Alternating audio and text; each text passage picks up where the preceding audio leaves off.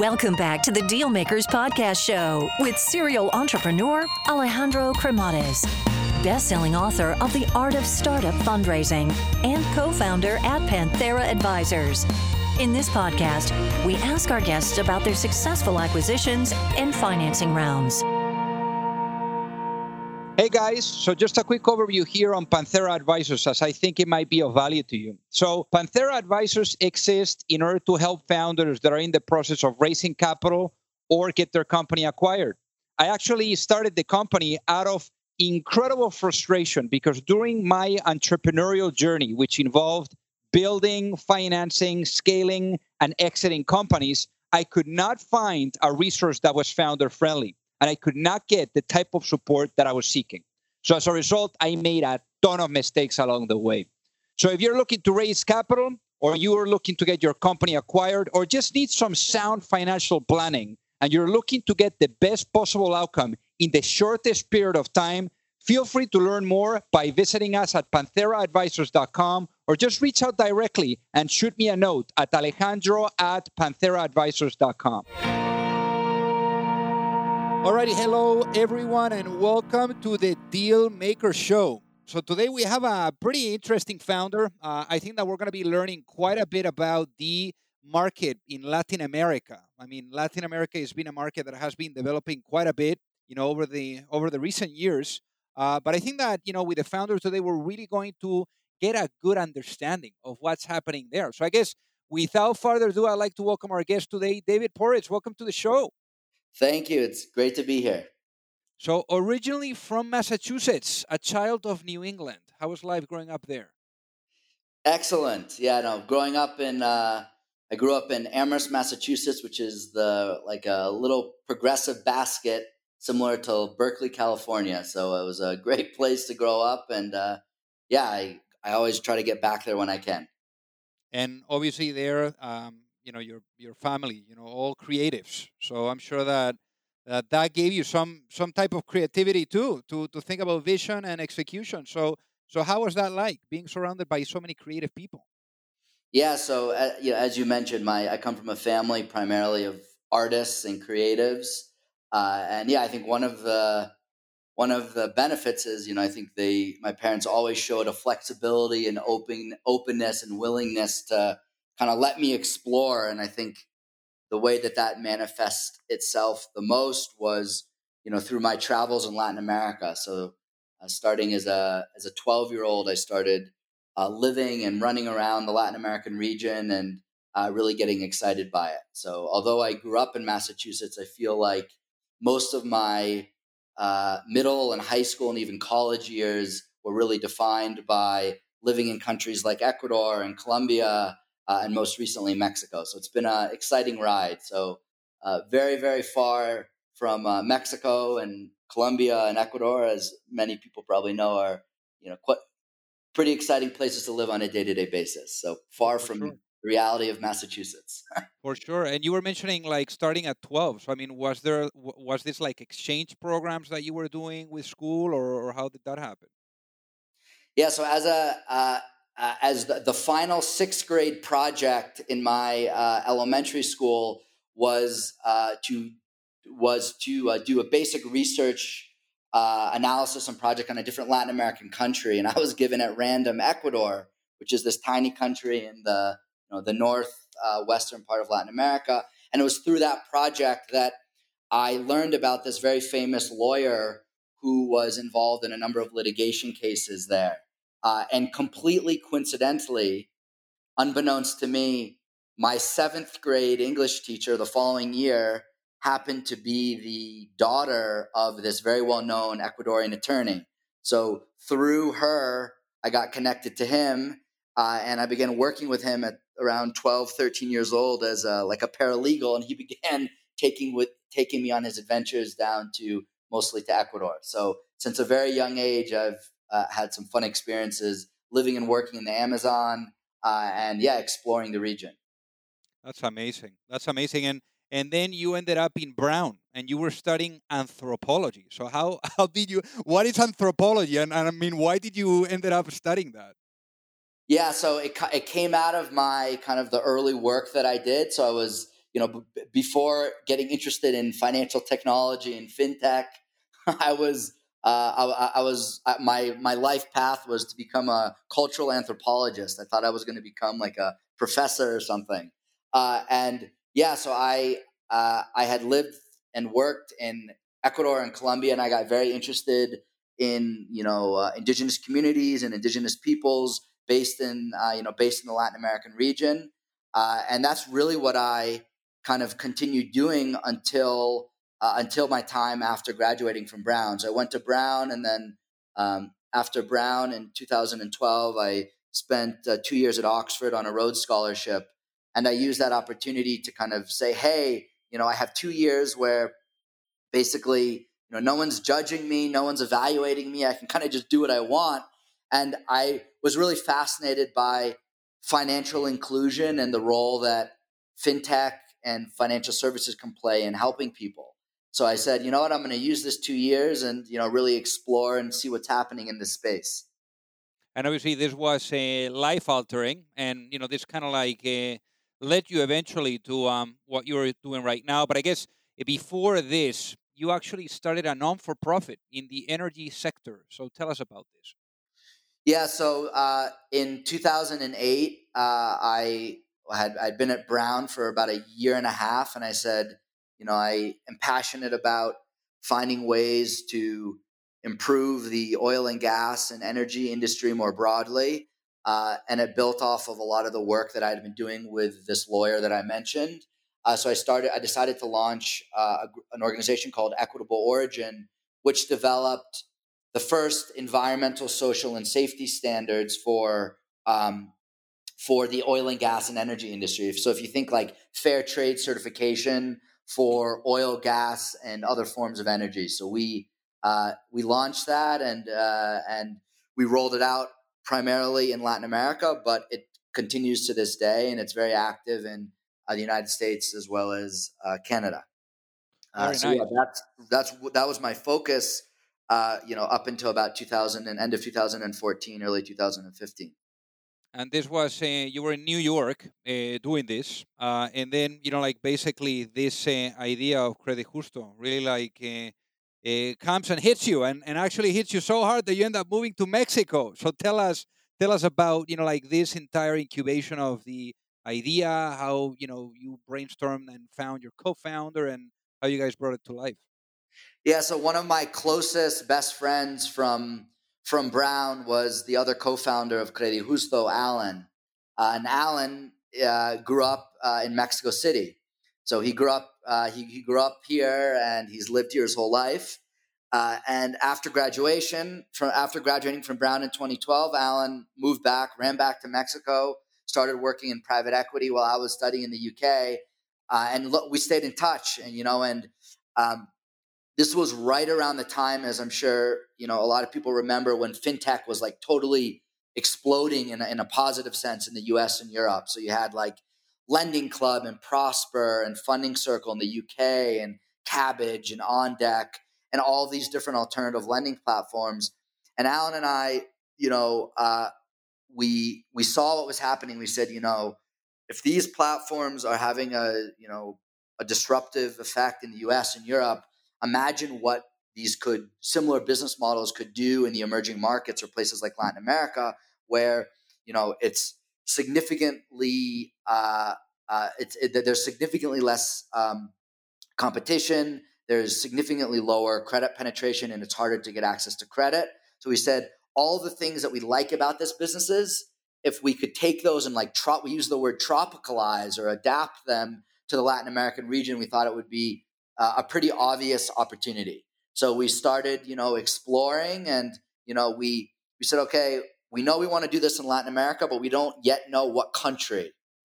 So we spent about 6 months studying every country from Argentina and Brazil and what they call the Southern Cone, all the way up through Colombia and Peru, and eventually to Mexico. And out of that assessment, we said, you know what, Mexico is really the low-hanging fruit in the region, given the size of the market, the fact that it's so difficult to get access to credit here, and that there was very, very limited activity in the kind of startup ecosystem. Got it. So for the people that are listening, what ended up being the business model? So first we did our Latin America analysis. And once we kind of honed in on Mexico, we then spent another, 3 to 6 months studying every kind of financial product that you can imagine. We looked at, payday lending. We looked at credit cards. We looked at auto lending. We looked at leasing and factoring, secured and unsecured. And out of that, we decided that really the market most needed a multi-product small business platform. That we said, the Mexican market needs a real comprehensive solution to offer credit to small and medium-sized enterprises. And that was really the genesis of CrediJusto. We said, we're going to build a full-service multi-product lending platform focused exclusively and built exclusively for the small business sector. And this was back in 2015, where like startups were like unheard of in Mexico. I mean, this is obviously Spain is to a certain degree a little bit similar, but I think that probably Mexico is a little bit behind. Now, I mean, technology and startups, like have skyrocketed for quite a while in Spain. I think that Mexico and Latin America, now has been picking up, but in 2015, I mean, it was like the what it used to be in Spain too. It was like you finish school and you go into becoming a lawyer or becoming a banker or a consultant. But here you guys are, starting a startup in a place that they're not as used to startups itself. So I'm sure that this was quite a battle for you guys. Yeah, it was like literally a desert is the word I would use. It felt, Mexico is a very robust, fairly well diversified economy, but the culture of launching a business and getting, early stage seed capital, it really wasn't something that was part of kind of like the national identity. And I think, Alan and I got involved early where it was still, very, very, very hard. So, early on, we would in 2015, we started raising our first kind of outside capital. We did a fundraise in the summer of 2015. And I remember we decided to focus, almost exclusively in the US and primarily in New York. And, everyone just like Mexico, no, no, no, no. And then finally we found some folks who the story resonated with. And I think, the most notable of those people was John Mack, who is the former CEO of Morgan Stanley and Credit Suisse. And he understood the opportunity set in Mexico. He was on the board previously of Lending Club. And I think he saw the potential for a technology-enabled lending platform and what it could do for the Mexican market. But before that, I can tell you it was a very, very, very long road where we got rejected, as most entrepreneurs do, many times. But it was just that much harder because people were not familiar with Mexico. Got it. And obviously, I mean, this happens all the time where it really takes a lot. Finally, there's like a big name, that is like the tipping point, and then everyone wants to be part of it. It's Yeah, I unbelievable. think that's, we feel fortunate, but that's, kind of what happened in our case. I remember vividly, John Mack saying, yeah, okay, I understand it. Let's do it. And then behind him, we got a group called Victory Park Capital, which was a very well-known credit fund in the U.S. that was doing some equity investments. They came behind him. And then groups like Broadhaven Capital Partners and Elevar Equity. Anyway, it was a classic domino effect. But it's like literally just people had no interest in the Mexican market. And early on, there were like no success stories to point to. The analogies that we were using when speaking about our business were all outside of Mexico. So I think that made it particularly hard because usually, or at least from my experience, in getting an investor and convincing an investor is really largely about getting them comfortable and giving them examples of where and why we think we can be successful. And the problem with Latin America was, there basically weren't examples of IPOs. The Brazilian market is much, much more developed than Mexico. So it made it that much harder. Got it. And how, I mean, here we're talking about John Mack. I mean, we're talking here about the former CEO of Morgan Stanley. So arguably one of the most influential, folks in the financial service space. So how did you get in front of John Mack? I mean, what did you guys do in order to get in front of him? Yeah, it was an adventure, So it was I had a friend from Brown who originally was from Ecuador, so we shared a lot of interests in terms of the Latin American region. He had started, he with one of his other friends had started a company in New York in the financial services space, and they had been able to get to John, and then through him, he said, "You know what? I think John would like this business." So and then he eventually made the introduction, and it was look, it's a surreal experience, it was definitely one of the more nerve-wracking early experiences. I studied anthropology. The joke inside of Credit Huso is like, I can't even count. So it's like my whole background was in social sciences, and I knew nothing about finance. The last math class I took was geometry in high school, and I had to learn about financial services and capital markets and in debt financing and all these things. So it was the first year or two where definitely I had to learn pretty quickly. So Got it. No, I can imagine. And how much, going back to fundraising, how much capital have you guys raised today? we've raised 60 million in equity across our seed and Series A and B. So we've done 3 rounds of equity financing, early seed, and then we did our Series A, which was led by QED, which is the former Capital One Bank folks, and Kazakh Ventures, which is the Mercado Libre founders. And then our Series B was our most recent round this past August, was our Series B, which was a $42 million raise, which was led by Goldman Sachs and by Point72, which is the hedge fund in New York. So that's Very on the equity side. And then on the debt side, we've raised just about $250 million. We just closed about 3 weeks ago a $100 million line with Credit Suisse with their New York securitization group. And then last March, we closed the $100 million with Goldman Sachs with their special situations group out of New York.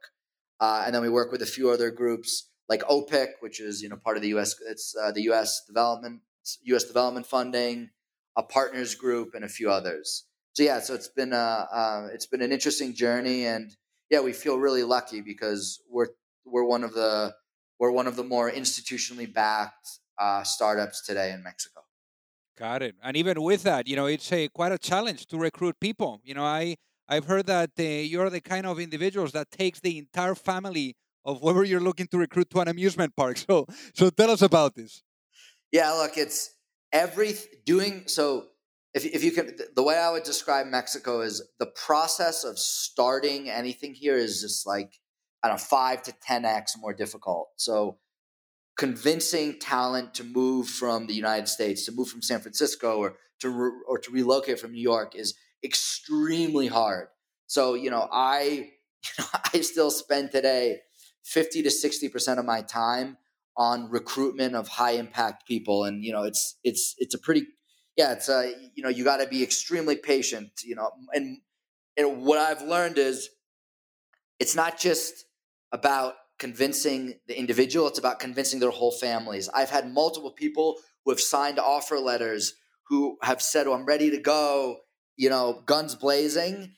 And then their wife decides, or their family decides that, it's just they're not able to pull the trigger and move down here. So, most recently, I remember 2-3 months ago, I had an individual sign an offer letter. I had spent, 2-3 days with him and his family, taking them to restaurants, taking the kids to jungle gyms, visiting schools, looking at apartments, taking strolls down the nice areas of the city. You name it, we did it. But lo and behold, thought it was a done deal. And sure enough, wasn't able to push it through. So I think you have to be incredibly persistent, and you have to be incredibly accommodating and really flexible in order to get people to come down. I think once they move, they experience what life is like down here, and then they end up really loving it. But it is a hard process. So in that process, you were mentioning San Francisco. San Francisco is the land of opportunity. I mean, you have all the capital, you have all the talent. I mean, you have everything in the world. Like, what do you think pushes someone over the edge to make such an aggressive move and go to Mexico from there? It's about convincing them on the opportunity, and it's about explaining to them how credit penetration, meaning the availability of credit in Mexico, is half what it is in Brazil. Yet Mexico is about a third of the size of the United States. And it's really about getting them comfortable on the amazing opportunity that Credit Justo has and the role that technology and smart capital markets can play in really building a business. So I think it's really about you need to pitch both employees and investors on the market and the opportunity that we see and hopefully that they see in Mexico and in the region, and on our strategy. And I think that as the U.S. gets more and more competitive, there's like a small business lender on every corner in the United States. There's like a few of them down here in Mexico. I think that people start to see, wow, the opportunity to build a market leader in Mexico is in many ways so much easier than it is in the United States. And I think that really gets people energized. Got it. So how many people do you guys have now in the business? How many employees? We have around 300 today. So we're about, we have 300 today. And yeah, we went a year ago, we were about 100. So yeah, we're definitely in a high growth, moment. And yeah, it's a complex but exciting time to be in our business. I mean, exciting for sure. And obviously, you guys must be super busy given what's happening in the world now with COVID-19. So what's happening now, for example, with you guys? You're obviously deeply connected to small businesses and lending to them. So you guys must be very busy. Yeah, it's a fascinating moment, and definitely the most complex moment for our business, because on the one hand, you can imagine we are the lifeblood for many small businesses because we're one of the only groups that extends credit to them. So that's like on the one end of the spectrum, we have a responsibility and we have deep exposure to the small business space, and you need to work with those clients and you need to be flexible with them, and you need to really get them through this moment, which I think we're very well positioned to do. But with that comes challenges. It's harder for small businesses to service their debt. It's given that their revenues have dramatically decreased. So everything that you could imagine, harming a small business, we feel that. But on the other hand, we've never seen so much credit demand from remarkably strong companies. So we're seeing larger companies that are looking for scale growth capital to be able to improve their liquidity and really take advantage of this opportunity. So it's this really fascinating moment where, in certain ways, it's incredibly scary, given the challenges that our businesses are going through. But on the other end, it's like, oh my God, there's the biggest opportunity that we've ever seen, which is to capitalize and take advantage of all the credit that is needed from high quality borrowers in the market. So it's like this juxtaposition between these two extremes. Got it. So David, imagine you go to sleep tonight, and you literally wake up, in 5 years. I mean, it's an incredible snooze. Maybe you slept more than any time before, no? And you wake up in a world where the vision of Credit Justo is fully realized. What does that world look like? Yeah, so I think it looks like us becoming the SME bank for Mexico and potentially in the region. So I think what we're realizing is lending is important, but over time we want to be able to take savings, and we really want to be able to we want to be able to offer and serve our clients in a comprehensive way. So I think if I say where are we in 5 years, we are the go-to brand and the go-to SME purpose-built institution, SME bank and SME built institution for our market. And I think, that means clients are no longer bothering going to, traditional incumbent banks, and they're going to Credit Justo because we're the solution. And I also think potentially it means we have presence in other countries outside of Mexico, and really have a regional, regional activity. but in the least, I think being the dominant go-to household name for SME finance in Mexico.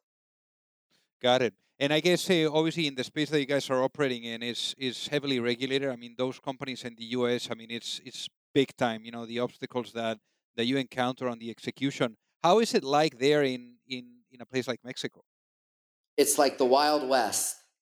So I think so. I'll give you some examples. So in the U.S., as you appropriately just said, finance and lending is regulated on a state by state basis. So if you're a specialty finance or a fintech lender, you have to navigate, in theory, 40 or 50 geographies or jurisdictions. In Mexico, you have one regulator. So if you figure out how to do it on a national basis, you're covered across the entire country. And also the lending space is the regulatory regime is very light in a positive way because the government really wants to support better access to finance and more financial inclusion. So it's very unregulated. It's very, very open, and it feels like what banking was like maybe in the 1980s in the United States. That's what it feels like in terms of the sophistication of just the generally what's happening. So it's incredibly exciting. It's an opportunity where I feel like it really feels like I get up every morning and I have hundreds of obstacles in front of us, but it feels like we're trailblazers, and it feels like we're doing stuff that's gonna have an impact and really be a lasting business over the medium and long term. And talking about experience, I mean, it's been 5 years with the business of crazy hyper growth, of tons of ups and downs, which is what entrepreneurship is all about, and tons of learnings and experiences. No, so I guess if you had the opportunity to go back in time, let's say back to 2015, where you and Alan were thinking about like what kind of future you wanted to build and what kind of company, if you had the opportunity to go back and speak to your younger self, knowing what you know now, what would be that one piece of business advice that you would give to yourself before launching a business, and why? So both Alan and I are what we would categorize as like non-technical founders. So neither of us are engineers. Neither of us have deep experience in sales and growth. So we're truly like generalists. Like, I don't know. People go to Brown and it's like you get a classic liberal arts degree, right? So you leave as totally a generalist. And I think the tactical error that Alan and I made is we did not bring on early the right partners to supplement our skill set. So specifically, we should have brought on a technical co-founder, someone who had been a CTO before, someone who had really built a technology company. And we really should have brought someone on who had deep experience in sales and growth. So I think had we done that back in 2015 or early 2016, I think we would have been a year and a half, 2 years ahead of where we are today. So that's the very tangible thing that I would have different is that we needed to have supplemented what we were not good at very, very early on with other people. And concretely, it's on the technology side and I think on the commercial sales side. And that's because you guys had a big steep learning curve that you needed to learn for yourselves rather than Oh my having God, someone. we wasted millions of dollars on stupid technology decisions, poor growth strategies. Yeah, it's just we did not have the experience. We were first time founders who had not done this before. We were operating in a market where it made everything more difficult. So we needed to have had experience in those two areas. And I think if we did, we would have been, look, we're super excited where we are, but I think we would have been a year or two ahead in terms of our maturity and development. Got it. Got it. Makes sense. Very cool. So, David, for the folks that are listening, what is the best way for them to reach out and say hi? Send me an email. Yeah. I think, dporitz@credijusto.com. So, yeah, I'd love to hear from people, about about what they're up to, or, we're in an exciting period. And I think we're always looking for partners, whether that's, new team members or investors. So yeah, I love to get emails and, yeah, love to speak and learn from folks. Amazing, David. Well, thank you so much for being on the Deal Maker Show today. Thank you. It was great to chat, and yeah, hope we get to meet in person soon. If you like the show, make sure that you hit that subscribe button. If you could leave a review as well, that would be fantastic. And if you got any value, either from this episode or from the show itself, share it with a friend. Perhaps they also appreciate it. So also remember that if you need any help, whether it is with your fundraising efforts or with selling your business, you can reach me at alejandro@pantheraadvisors.com. You've reached the end of another episode of the Dealmakers Podcast. For free resources and materials, head over to alejandrocremades.com. Thank you for listening, and see you at the next episode.